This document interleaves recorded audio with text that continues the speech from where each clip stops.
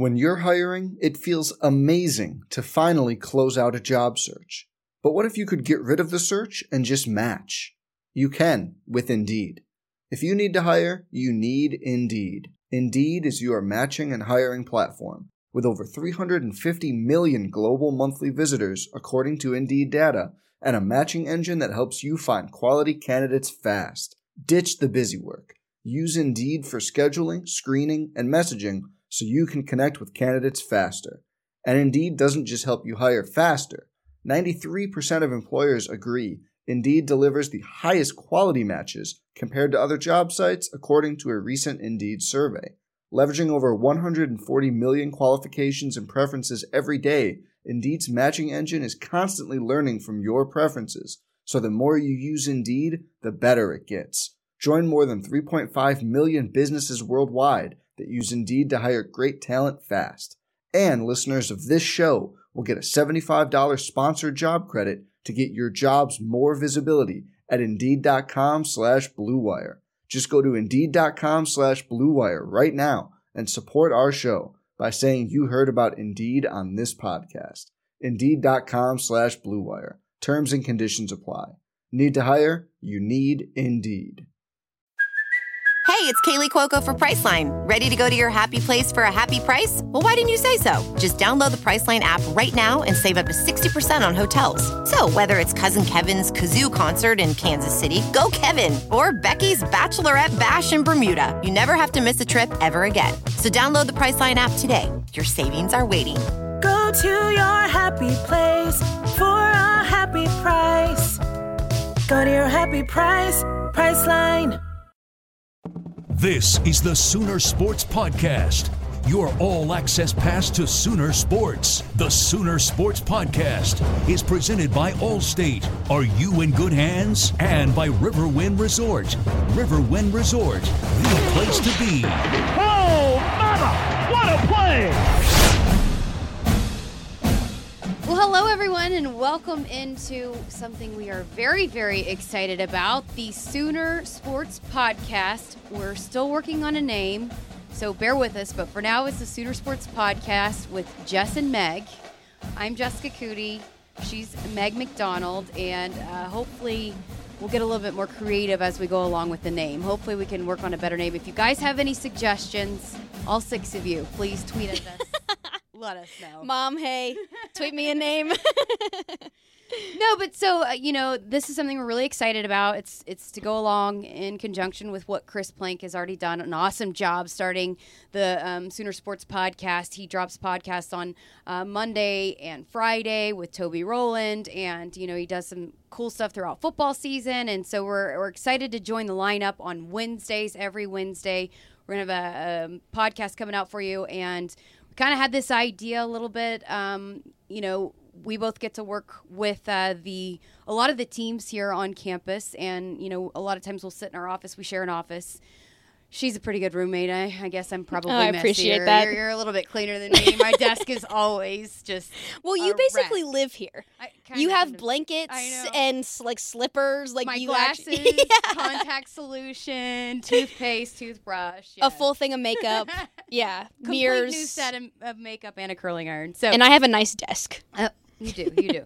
But we always have these conversations, whether we're doing features or something that might have come up with a big game or a hot topic in, society. And we have these long conversations, and it's kind of been a cool thing. And then, then we get to talk each week with these awesome coaches. I mean, you talk about, the trio that are about to all be in season together with KJ Kindler, Sherri Coale, and Patty Gasso. And I just don't know if there's a more influential or prominent trio of women's coaches in the country. I 100% can't think of one. Yeah. I mean, the lineup we have here is insane. With what they do for their sports in their sports worlds, right, they're very well respected. And beyond just Norman, Oklahoma. I mean, you got 2 Hall of Famers already, and no doubt KJ Kindler is going to join them. So, that's what we decided to go with today. And our first one is kind of introducing you to a little bit of their backgrounds of how they got here. But, speaking of backgrounds, first we wanted to kind of give you a little bit about us and kind of why we're the people that you're listening to right now in the first place. Again, all 6 of you, my mom, Meg's mom, we appreciate your support, and Chris Plank. And but no, this is my 6th season here at the University of Oklahoma. I'm Oklahoma born and raised. My family, Sooner fans growing up. My dad, always a huge Oklahoma fan. So this has really been kind of, awesome for me because I get to share this with my family. But, I'm a feature reporter. That's kind of my main thing is I do features every single week. But then it's kind of evolved, throughout the years of covering these teams, get to do sideline reporting and hosting and all of that. So jobs really evolved throughout this. But, again, I covered just about every sport. Football, really dive in on that really all year long. Spring football, and then throughout preseason and then throughout the season. Awesome. This was a great year this year, by the way. And then dive right into men's and women's basketball, and then I'll do baseball and softball. And then, Meg, you kind of give us your lineup, your rundown. I do everything else. All the other sports that Jess didn't mention, I report on those. So also do some feature type work, sideline. I was a D1 athlete at Iowa State. I was a gymnast. So I'm from Virginia, so I don't have this whole Oklahoma background. Unfortunately, I'm apologizing to all the listeners that are from Oklahoma. I'm essentially a trader in the Big 12. Went to Iowa State. They all do. They all want to come to Oklahoma. Yeah, it appears that way. Which, why wouldn't you? This is, in my opinion, the best Big 12 school. So, yeah, no, I do a little bit of everything as well. And, yeah, it's been fun. This is my 2nd season, so I also haven't been here as long as Jess. Okay, so follow us on Twitter. I'm at Jessica Coody. I think I'm the only Jessica Coody on the planet. Actually, I think there's one other Jessica Coody, but I'm the only one without any fancy things to go along with it. Meg had to make things complicated on us. She's at Meg 2_. So Meg, MEG __ McDonald, McDonald. Follow us at OU on the air. At OU_athletics. We'll have lots of stuff coming out on, those social media accounts on Instagram as well. I'm the same, at Jessica Coody. Meg. There's like a million Meg McDonalds in this world. So follow me, and then you can look where I've tagged Meg. Yeah, none of us know where to find Meg. So, follow us on social media. We'd love to get your input. Maybe you have ideas for us, who you want to hear from here at OU. Maybe some questions, mm-hmm. Some topics, some stories that you want us to explore. We're all about it. Want to hear feedback. We love to hear from you guys. So let us know. We're excited about this. This is our first one, so bear with us. We're going to get better. We promise. So, we're just kind of enjoying we just diving in full force this week. And, again, going back to what we decided to start this with is, those 3 coaches. I don't know if there are 3 better people that we could have chosen to start with, just because their stories are so great and they're such good storytellers, and you hear about their backgrounds. You watch them all the time. You watch them win national titles. You watch them hear Sherri Coale go to NCAA tournament after NCAA tournament, but sometimes you lose in the X's and O's, the kind of storylines behind those and what got them here, their inspirations behind it all. Because, I, for one, grew up an OU fan and following Sherri Coale's program. So, she's someone that has inspired me for a long time. And then you get here and you work here within these, with these teams, and then you find that you're inspired by a lot of people here. And so the same way that they've inspired people, we thought we'd find out who inspired them. And Sherri Coale is the best storyteller I have ever met in my life. It's almost intimidating how well she speaks.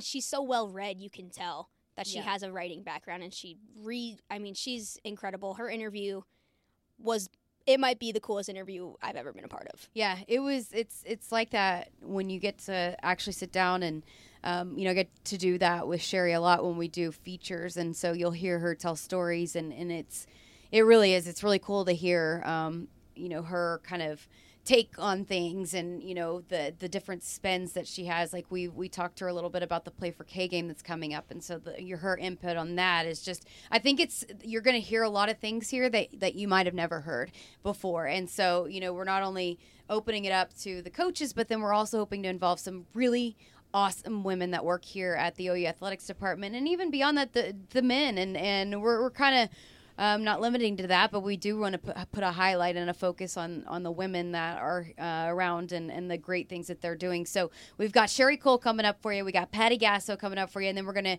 check in with KJ Kindler. So let's start things off with Sherri Coale in her 22nd season, and man, what great things she's done here at the University of Oklahoma. Here's how it all got started for her. Bounce to the corner. Here's Gabby for her 5th as the lights go out as she hits the 3 at the buzzer, and she did it in the dark. Well, I think if you would have told my 14, 15, 16-year-old self that I was going to be sitting down doing a podcast with Sherri Coale, I might have fainted.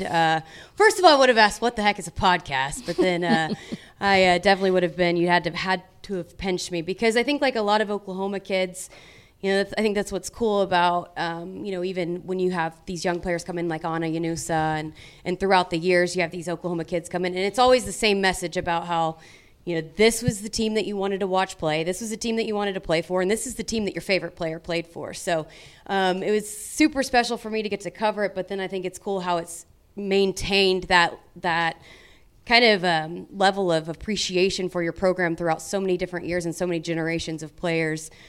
So I think that's where we thought it would be cool to start with on this podcast. Our very first podcast is kind of talking about how obviously you've inspired so many people, but who inspired you the most, in your career when you thought, okay, I'm going to get into coaching. Maybe you have 1 or 2 people, but who was probably the most influential person when you wanted to get into this? Well, thanks for all that first, Jess. I really appreciate that. And I know there was a subtle shout out to Stacey Dales there and all that you were saying, as I know how much you revered her. Yeah, and she appreciates that.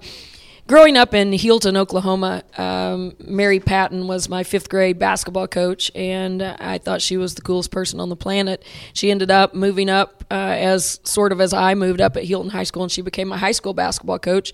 And I just thought, this is somebody I want to have a life like. She was married, had a couple of kids, taught English, coached basketball, and was just very confident and sure of herself, and yet compassionate, and all those things that I appreciated as a young kid growing up. And I thought, I want to be that for other kids. That what a great way to spend your life. And so she was the first that inspired me, without a doubt. But there have been many others since. Yeah, I'm a big fan of Stacey Dales for all of you guys listening. I about peed my pants when I got to interview her when she came to get her jersey retired. Coach was kind of laughing. But that was the person for me. And it's funny now, Anna says that about Courtney Paris, and that's what I was saying throughout the years. Everybody, the players might change, but the sentiments for this program is the same. I'm always curious, Coach. As a kid, no one's really great at their sport. So what was kind of that aha moment where not only do I like playing, but I need to be playing basketball? Oh, that's a great question, and it's a fairly easy answer for me, because I went to a little basketball camp. I was so fortunate to grow up in a really small town where everybody treats you as their own. There were a couple of high school girls who took me to a little basketball camp just outside of Ardmore. It's just a little day camp that we went to, and I didn't even know what a basketball was at that time. I was in elementary school. No one in my family had really played, and it was pretty easy for me. And I remember getting a basketball and figuring out that I didn't need anybody to help me get better at that craft. I could do it outside on the sidewalk. I could go to the outdoor goals at the elementary school and shoot. I didn't need anything. I played softball, but I needed somebody to catch, or I needed somebody to throw it to me. And basketball was this thing where I could go and get rapid improvement and rapid feedback personally just by working with the ball. And I loved that. I loved that sense of accomplishment where I could feel myself getting better. And naturally, it came pretty easy to be able to dribble and handle the basketball. And so obviously we fall in love with things that we can do well. What about your IQ for the game? Because, as a point guard, that's one thing when we were putting the documentary together on you, every person that we talked about how knowledgeable you are and how you were just always hungry for that knowledge. Do you feel like that was something that hunger for it kind of, constantly searching for it, or was it something maybe natural a little bit, or was it throughout the years? When do you feel like at one point like that click that you understood the game in a way that maybe a lot of people don't? Well, I think that, first of all, it comes from a natural curiosity, which I think is sometimes in your DNA, but it's also fostered with your family. That anything that I wanted to know about, my family helped me try to figure it out. There were not roadblocks or walls that you ran into. If something didn't make sense, we would discuss it. If I wanted more information about something, they would help me find it. Many trips to the library when I was a little kid, just trying to figure out about different things. So I had this natural curiosity, I guess, which I think fuels point guard play. The best point guards probe, and that's really what natural curiosity is. You just probe and probe and probe to get information to know what to do next. But I do think, too, that there's a little bit of natural instinct that comes in what you see as you play. And for whatever reason, I had the ability to see the guy who was going to be open before he was open and understood angles and space. And I think that's sometimes a little bit innate. And then, of course, it's fostered by the people you play with and how often you play and by the coaches you get and any number of other things. You still have that same thirst for that knowledge. I feel like I've talked to you a few times about you watch men's basketball games all the time. You watch other games all the time. So how important has that been for you to continue to maintain that thirst and how much do you enjoy kind of the learning part of it still to this day? I never even think about it, Jess. I never think about it in terms of it's something I need to do or it's important to do. It is my passion. When I go home at night, I have my computer and my game film out, and I'm also checking to see who's playing. And I want to watch a game. I love the sport of basketball. I love the intricacies. I love the teamwork that's involved. I love the selflessness that's involved. I love the many different things that can occur every time the ball moves. It's just an extrapolation of how much you're willing to imagine and follow the lines of your imagination. So many things are possible, and I just think there's never an end, and that's probably what draws me to it. It's just a continuous cycle of you can always get better, you can always see more, you can always do a little bit better. I want to keep going on that. How do you keep growing? I mean, basketball has been your life since you were a kid, so how do you maintain that want and that need to keep growing every single year? Well, again, I think there's always so much more to figure out. There's so many levels to it, and just a part of it, the part we're talking about is the X and O part, and when this guy goes this way and this guy goes this way, then what happens, and those things sort of become a little bit like fashion trends sometimes. It's in for a while, and then it goes out for a while, and then it comes back and presents itself, and there's sort of a new version, and I've been around long enough to see things be vogue and go out and come back and be flavored differently, and that's one part of it. The terminology is another part of it. I think there's a whole science along with what words do you use to make things stick with players. That verbal component that accompanies teaching is fascinating to me. I can never learn enough about that. And then the science of people. I mean, that's really what it is. Basketball is such a difficult game because it's 5 guys who have to move seamlessly together against 5 other guys who are fighting desperately to keep that seamless movement from happening. So there's this never-ending array of situations that you can learn and improve upon. And so it's a science of human development and human interaction and human communication and all those things. And I don't think anybody has all the answers to that, nor will they ever. So you just continue to learn and grow, and it's easy. The sport presents itself naturally. What about once you kind of got into coaching, whether that was at the high school level or once you started here, who were some of the people that really shaped how you kind of developed as a coach at this level? Well, certainly Dan Hayes. I went to college at Oklahoma Christian as an Oklahoma kid who had played 6-on-6 high school basketball. So I was a forward who scored and then guarded people back to the half-court line. And I was going to college to play 5-on-5, and I had to learn how to play defense first and foremost. So I put myself in cage camp in the summer with the boys, and I was a high school graduate getting ready to go into my freshman year of college, and I was going through camp drills with 9th, 10th, 11th, and 12th grade boys trying to learn how to play defense. And so Dan Hayes was he built my entire fundamental foundation of this game, from core skill sets to offensive spacing to defensive rotation, and everything about it I learned from him. Don Meyer disciple who I was fortunate enough to get to know and become good friends with and spend quality time with while he was living. And, of course, Coach Hayes' philosophy very closely aligned with Coach Myers as they were close friends as well.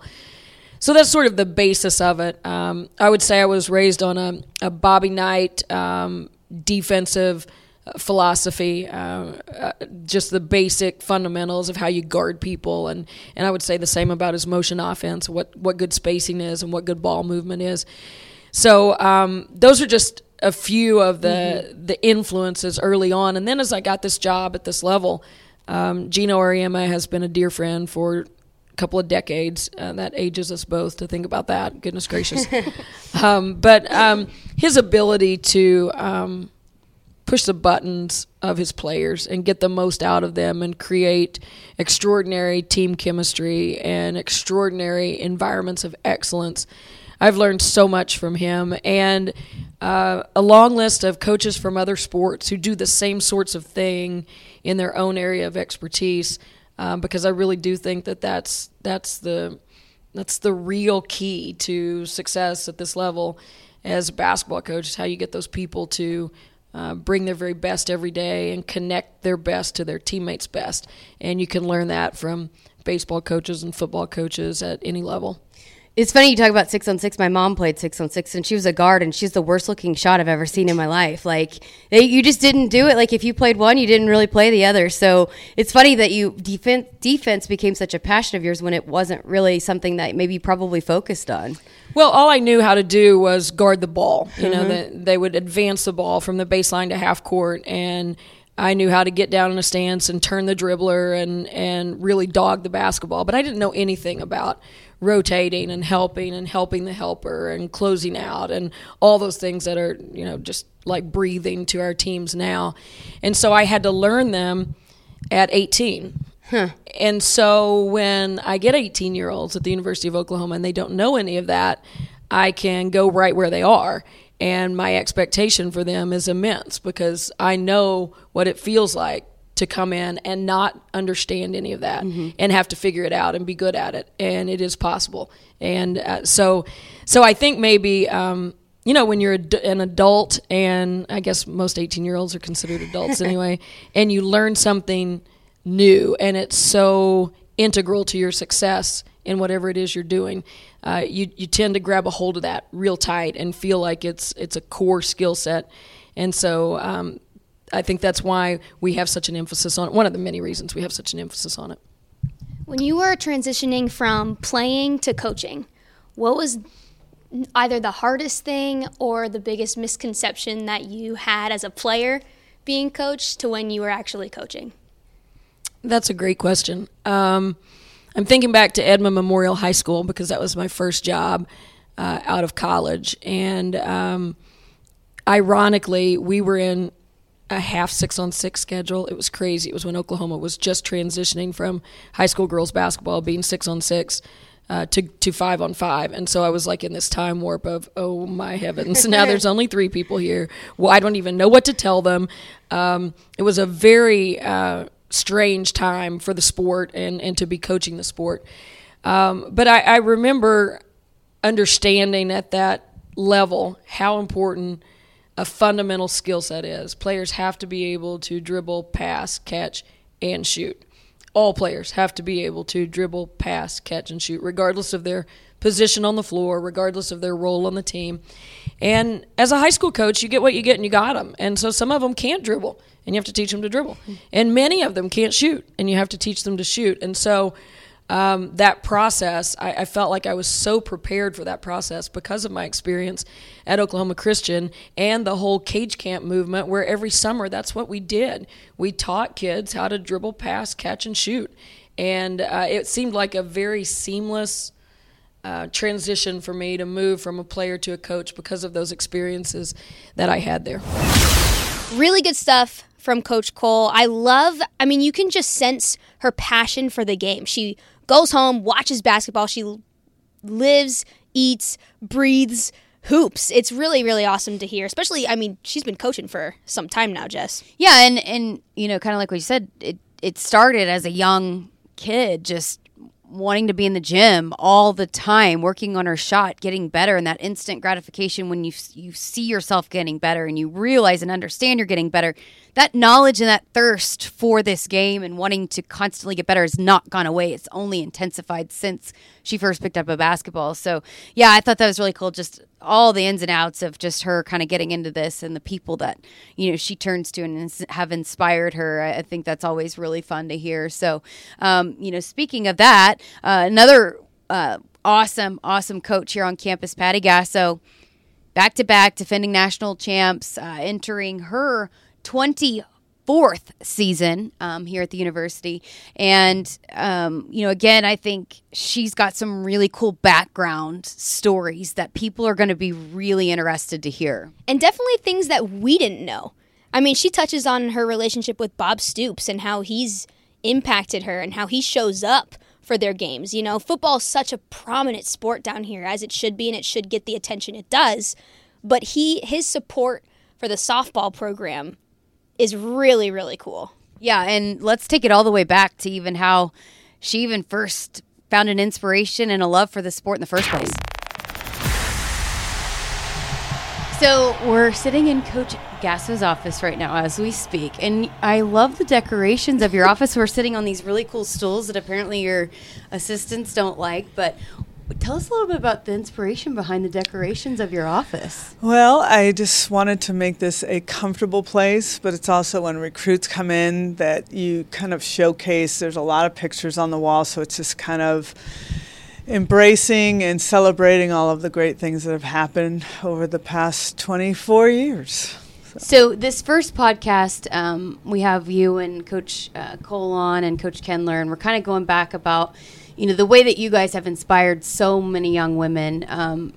Who are kind of the people that maybe inspired you? So when you're growing up and you're playing, softball and all these sports, and who are kind of the coaches that maybe triggered this interest in you to maybe one day become a coach yourself? Well, I think it's probably usually the obvious answer you could expect. And for me, it was my mother. And my mother actually was a single mom with 3 kids, trying to work a couple jobs to make ends meet. And the one connection that both her and I had was sport and listening. I learned a lot on listening to the radio. So it was old transistors, and we would listen to the Dodger games. And to me, that's where I really learned about the game, is listening and letting my mind create and imagine what I was seeing. But my mom was my coach when I was young, and back then women weren't coaching, let alone even playing. So it was a big deal for me to see my mom run from work, get there as quick as she can. So she was a secretary, kind of running out in her skirt and her cat glasses and her heels, and getting out on the field because she didn't want to waste any time. And let alone, I lived right next door to a park. So our house opened up, my back gate opened up to the park. So my mom would get over there and start working with us. And I thought, man, this is pretty cool that a woman is doing this, let alone your own mom. Right. And I think that I knew at that point this is a direction that I would want to go. So what age did you get started in it? Well, I was about 7, and I'll always remember that my mom was the coach, but they were kids that were 10 and 11, and she lied about my age. So back then, no one checked. They just, So I was able to start playing at a young age, but my memories were not having coaches as much as more the sandlot feeling of getting out there and a bunch of your friends after school, you meet there and you just play and you learn and you play and you learn from each other. And I was kind of the one that they would go to, what are we going to use for bases? What are the rules? What are the teams? And that's really, I was a shy, and I kind of still am in my own way until I get out on the field. I learned leadership that way. I was very comfortable on the field and being vocal, but off the field I was quite different. Wow. So when you say sandlot, did you ever hit a ball over a fence and have to get it for a dog? Well, if we hit it over the fence, it was usually over my fence into my backyard. So it wasn't. We had nice little diamonds back then, so it wasn't like all grass. We were pretty fortunate to have an actual park with fields to play on. So you were shortstop? I was. So obviously your teams are known for being these defensive powerhouses, and you're known for taking a lot of pride in the defense that your teams play. So when did that develop? When did you become this person that was so kind of, concerned about the defense that your teams played? No matter what they say, I know pitchers win championships, but I believe defense wins championships in any sport. I do. So, but also I was good at defense. I was a better defender than hitter. So that's probably why I liked it so much, or had so much desire to want to have great defensive teams. And back in the days, you had elite pitchers that threw from 40 feet. So nobody was hitting the ball. So you needed good defense. And games were won 1-0, 2-1, because offense was still new to young people. There weren't a lot of hitting coaches. Now you see the difference in offense, and that's just through being taught. Back then, we weren't taught. It was just see it. This was your teaching. See it and hit it. Keep your eye on the ball. Like all of the things you hear, just generic statements. That's how you learned how to hit. So defense was something that could really win games for you back then, but I still believe that's relevant now. When did you realize that softball was not just going to be a part of your life, an after-school activity, but it was going to be your life, and you were going to continue on playing and then continue to coach? I think when I started to figure out that women were coaching in college, and when I was in high school is when I started to understand that. So to me, one of my favorite coaches that really helped me a lot, Margie Wright, Sue Enquist. I thought back in the day, Linda Wells at Arizona State. There were a lot of strong women out there coaching, and I'm like, man, it's happening. Like, women are coaching in college, and I knew that I wanted to be a teacher. I wasn't like, ooh, I want to go to college. I want to coach in college. It was, I want to be a high school coach and a teacher. And I was for quite a while. And then I realized that I was starting to, something internally was saying, could you do this at another level? And then I started to explore that a little bit. So at what point did you realize, okay, that next level was, you're ready for that? I went from high school, I started to get a little bit challenged personally, professionally, but also I could see the change in students, and it wasn't easy to teach anymore like it used to be. So I went to the junior college, Long Beach City College, and really enjoyed that, because the junior college is the area where kids get left behind. Mm-hmm. And I'm always for the underdog and wanting to help dreams come true however I can help. But I started getting kind of bored there as well. Not bored, but knowing professionally that there was something more. And I went out to the College World Series and would watch it in Oklahoma City back in the early 90s.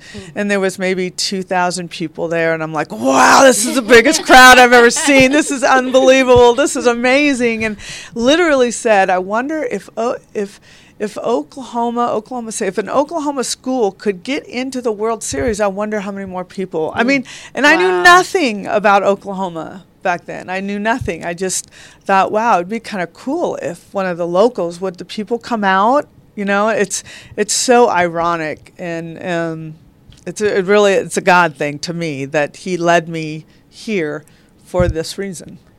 You've talked a lot about the women that have influenced your life and you getting into this profession, but I know you were also very close to Coach Stoops, and he obviously retired this year. But can you just kind of, talk about what that relationship was like for you guys? I know you bounced things off of him and vice versa, and he was very supportive of your program. How big that was for you when you came here to Oklahoma, or when he came, you were already here? Well, it's no offense to other football coaches that we've had in the past, but it was very hard, in recruiting. It really, the atmosphere of football and the whole atmosphere of the campus and the city on football weekend is huge for us in recruiting. And when I use football coaches to help us, it's not for the players because they don't have any idea. It's for the dads, and that's a big deal. So, know your audience. Yeah, I've had some coaches that weren't really open to want to help. But what I love about Coach Stoops is he's just such a cool guy. Like, he's just, his style, everything about him, kind of a John Wayne style. I would think of him as like a man's man, you know. But he was always knowing what was going on with our team, which blew my mind. And he would come out to games. He'd throw out first pitches. He'd come talk to the athletes. He would allow us to go into his office and bring recruits in, and he'd spend 15 minutes talking with these young players and their parents. He'd tour us through. I mean, he went above and beyond. And for a football coach to have that kind of humility, yet understand that this is a university of all sports, not just we're the king and you're all below us. He always made me feel like I was on his level, although I knew I wasn't. But I don't know, I just so appreciated him making the effort to make us feel important. And through that, we created a bounce. He gave me some great advice, and I will forever be grateful for it. That's awesome. I'm curious to know, when you look at players, you can always kind of tell when they're getting better, whether it's stats or they're bigger, faster, stronger. I read something recently that kind of said, well, based off your record, you are one of the top coaches in the nation, to no one's surprise. But how do you grow as a coach? Like, how do you keep moving forward? I think for me, a big change in my life, coaching-wise, was probably around the 2011, 2012. That's when we played Alabama and we lost the whole rain thing. Mm-hmm. And I learned that instead of being bitter and angry, that I embrace these moments and teach our players through them. And I learned a lot that way. But I also learned that this is a different generation and I need to meet them halfway versus come over to my side. This is how it is. I think the Bobby Knight days of coaching are over with this generation. So I went back to more of a player's coach where I'm very comfortable. They know about me. I can be myself.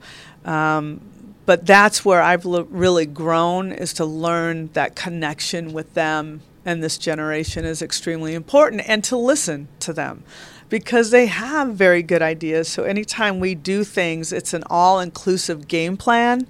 It's an all-inclusive. Our decisions are inclusive. It's not do what I say because I said it. And I really have enjoyed coaching that way.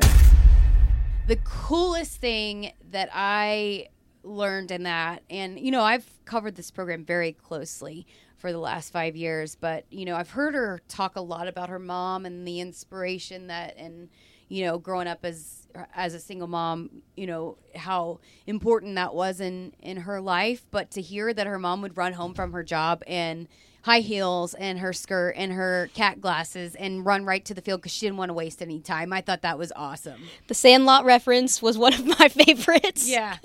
So, again, more kind of inside, behind the scenes stories that I don't know if you'll hear very often. So we're excited to bring that to you. And another kind of cool journey to Oklahoma is also KJ Kindler. Absolutely. And I kind of opened up this interview with a question I honestly really do get from the gymnastics world. And we'll let you, we'll take it from there.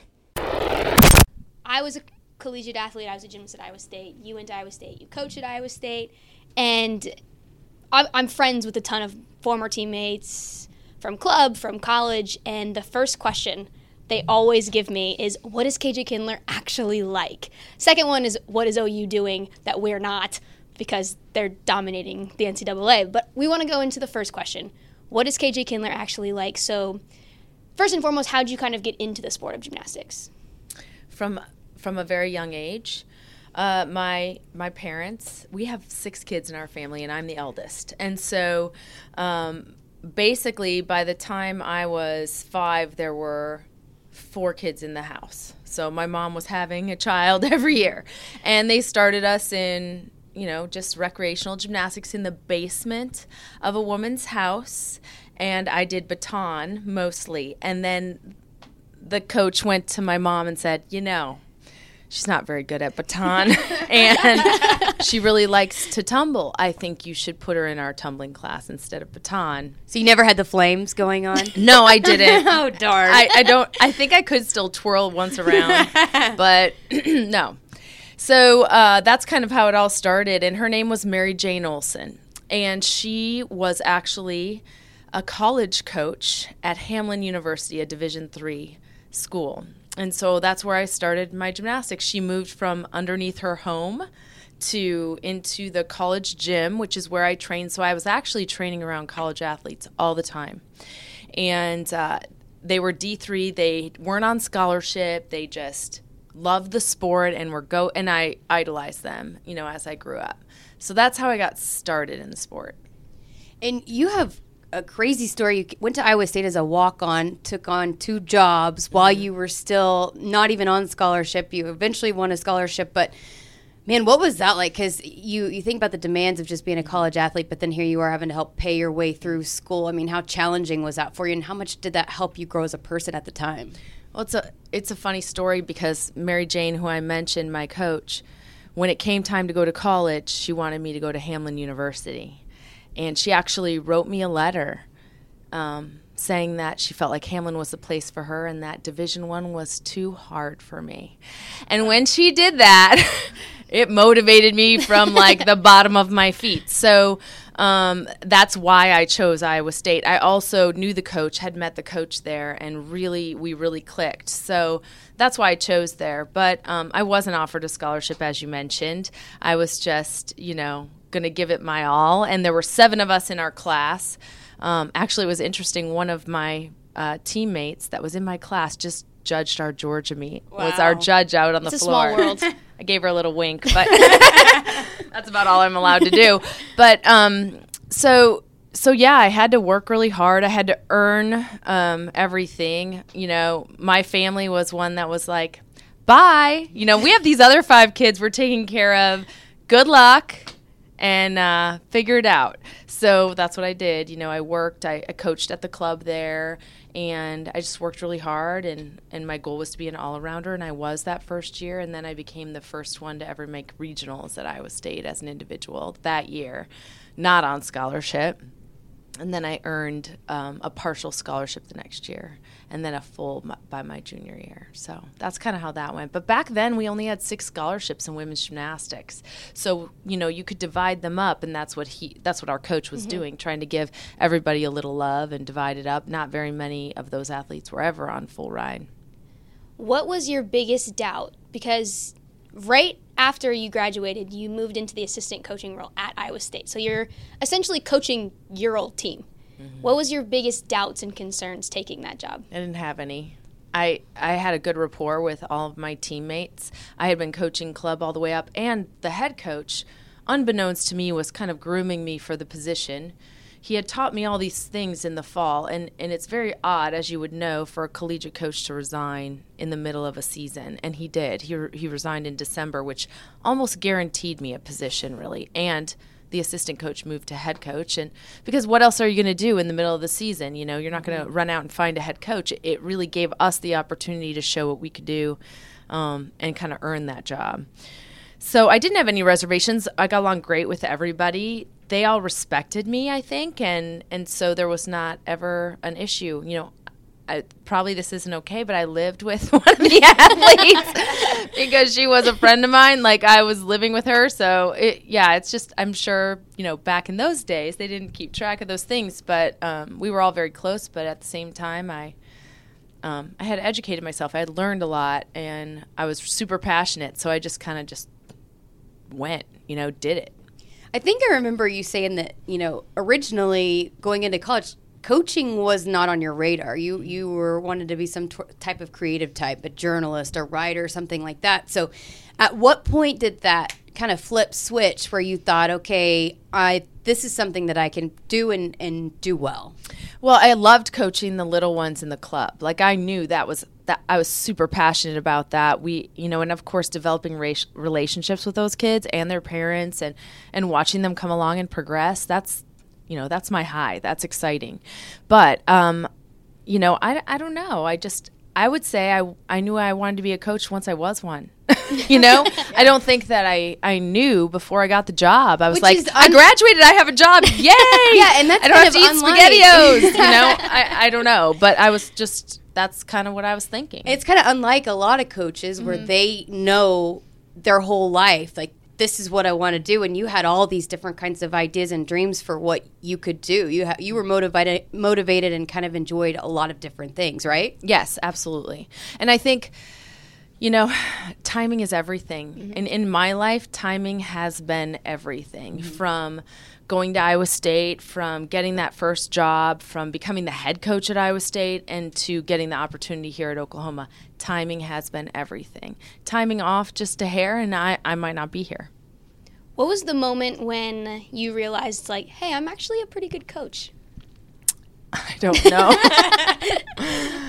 I think it definitely wasn't, as an assistant coach, I was always very proud of, I actually did vault and floor. And when I came to Oklahoma, I started beam, but I helped with beam a little bit. But vault and floor, I love doing floor. I love doing floor routines.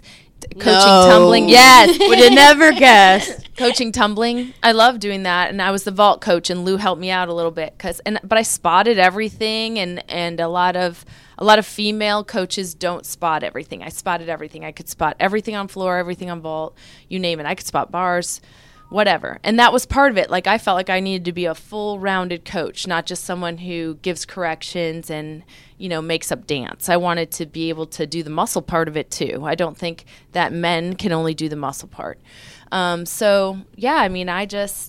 just plugged away at it. So I always think it's interesting to talk to coaches about maybe other coaches that you kind of bounce things off of, or you kind of relate to within your sport or even outside of your sport. Who are some of those people that you kind of rely on for advice? Yeah, that's a good question. Honestly, if I'm in a pickle or I have a situation where I really need some advice, I'll call anybody that I think would have a good answer or good feedback for me. I would call Kim. Kim is definitely somebody that I bounce ideas off of, and Kim was one of my athletes at Iowa State. She was an assistant coach at Iowa State, head coach at Illinois, now head coach at NC State. I definitely bounce things off her a little bit. But I think I might be that person for her. She called me and asked for my advice. And it's always really easy to give advice to other people, I'm like, oh, well, this is what I would do, But to get advice, I don't know. I've called lots of people, the best coaches in the country. I feel like I have a good rapport with most anybody. And different situations warrant different advice from different people. If I had, something creative or something about I've talked to Val before. I've talked to Dana before. I've definitely hit pretty much everyone, I would say, in the NCAA. But I feel like a little bit more of a mentor right now. I have some young coaches calling me, and I really enjoy it. I love it. I think it's kind of fun to give them my insight and my experience. They're just in their first or second year. So I've been through what they're going through, and it's nice to have another perspective. And you have a good rapport with the coaches here. Like when we walked in to do this podcast today, Coach Van Oudegem is in here, the track and field head coach. Mm-hmm. So I think it's kind of cool that, the way that you guys all kind of interact here at Oklahoma. We've got some of the best coaches in the country. Yeah, definitely. I definitely pick Patty's brain a lot. I've met with her lots of times, and I just like watching her and what she does. I've definitely talked to Sherri before here. I mean, on campus, we all kind of, if we have an issue or we have a question or we have a problem, I feel comfortable going to pretty much any coach here at Oklahoma. I've always read when you were first hired here at Oklahoma that you had this vision, and you were telling Josie what this vision was. Obviously, you've put it into motion because you've won a handful of national titles, but what was that vision, if you can put it into words? Yeah, well, I was very bold on my interview.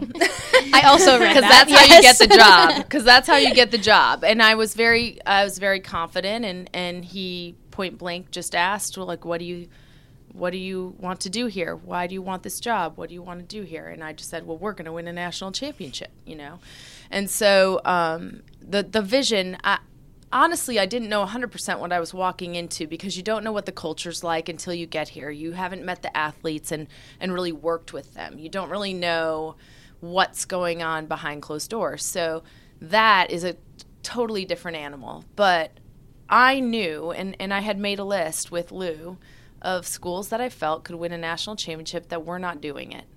And that was our list of where we would look if something opened up. And Oklahoma was on that list because of the resources, because of the amazing tradition here. Obviously, gymnastics was good, but had never gone to that next level. And we really thought it could. So the two biggest things I learned in this last 10 minutes. KJ Kindler was a baton twirler, and her college food of choice was SpaghettiOs, not ramen noodles. Really important takeaways from this interview. Yeah. Cannot thank KJ Kindler, Patty Gasso, and Sherri Coale enough for signing up to be a part of this first one. They seem to be pretty excited and open about this, and they always seem to enjoy having a platform where they can talk about things outside of, the realm of what they're actually hands in all the time with the team and the X's and O's. So we can't thank them enough for being involved, and we're looking forward to getting to involve them even more with this podcast later on. We've got some great ideas coming up that we're going to get to take you behind the scenes on some cool things with them and their programs. So I think people will be interested to stick around and hear from them even more than just this little bit that they got to hear today. And we have different subjects. We will talk to KJ Kindler about how she finds the inspiration for floor routines, for her leotards, and then we talked to Sherri Coale for the Play for K game. That's all coming up in the next couple weeks. You're definitely going to want to subscribe, download, and listen. Yes, so you can find us on iTunes if you search the Oklahoma Sooners podcast. Subscribe to us, and then also right here on Soonersports.com, Soonersports.tv. Find us on social media. We've got some fun social media stuff that we've got planned. We're going to be trying to figure out the boomerang on Instagram. If anybody could let us know the best way to break down the perfect boomerang, I'd be so anxious to hear that. We spent way too long on it this morning. Well, we've got some fun pictures that we have, and then we're going to be trying to cut up a little bit of this, and so stick with us on social media again, at Jessica Coody, at Meg _ McDonald. Find us at OU on the air, at OU _ athletics. We'll just follow us. We'll point you to the right direction. We'll try not to be obnoxious about it, but no, cannot thank Chris Plank enough for helping us out, getting this thing rolling. He was probably our number one supporter when we started kind of throwing this idea around, so we can't thank him enough for letting us get involved with the Sooner Sports podcast and everything that he's doing. He's kind of basically been our producer. So we appreciate everybody. Everybody always gives a shout out to their producer, so we have to make sure we give Chris Plank a shout out because he's been just huge in this. And obviously Brandon Meyer, the boss man, gave us the go-ahead, and he seems pretty excited about it, and we can't thank him enough for helping us get this launched and give us this opportunity. Yeah, and he's always been very open about finding new avenues to reach our fans, the OU fans, and reaching out and, whether that be Facebook Live or, the social media aspect of it, and now here on this podcast. So we're super grateful to him and Tori Kukowski, our director of digital media here at OU. He's also been very supportive in helping us get this out and getting this going as well. So there are lots of people involved with this, and we can't thank them enough, and we're super, super excited. I don't know if we had 6 viewers at the beginning of this. I don't know. I really hope we have 3 still. I mean, I honestly know my mom will listen to this. So there's one. My brothers might listen to the first interview. I'm not even entirely sure. Well, and if I could get my aunt going on a podcast, I know she'll be our number one listener. She probably will take the place of your mom, but I'm just not sure if she's a podcast fan yet, but I will get her going on that. What's your aunt's name? Annie Net. Annie Net. There it is. Yes. So great lady. So again, thanks to everyone that's helping us out with this. We're excited. Contact us again with anything and everything. You have feedback, questions, whatever you have. We appreciate you listening. She's Meg McDonald. I'm Jessica Coody. Tune in next Wednesday. We'll have another episode coming up here on the Sooner Sports Podcast. Bye. This has been the Sooner Sports Podcast. Make sure to get all the latest episodes online right now at Soonersports.tv/podcast. And make sure to follow us on Twitter at OU On The Air.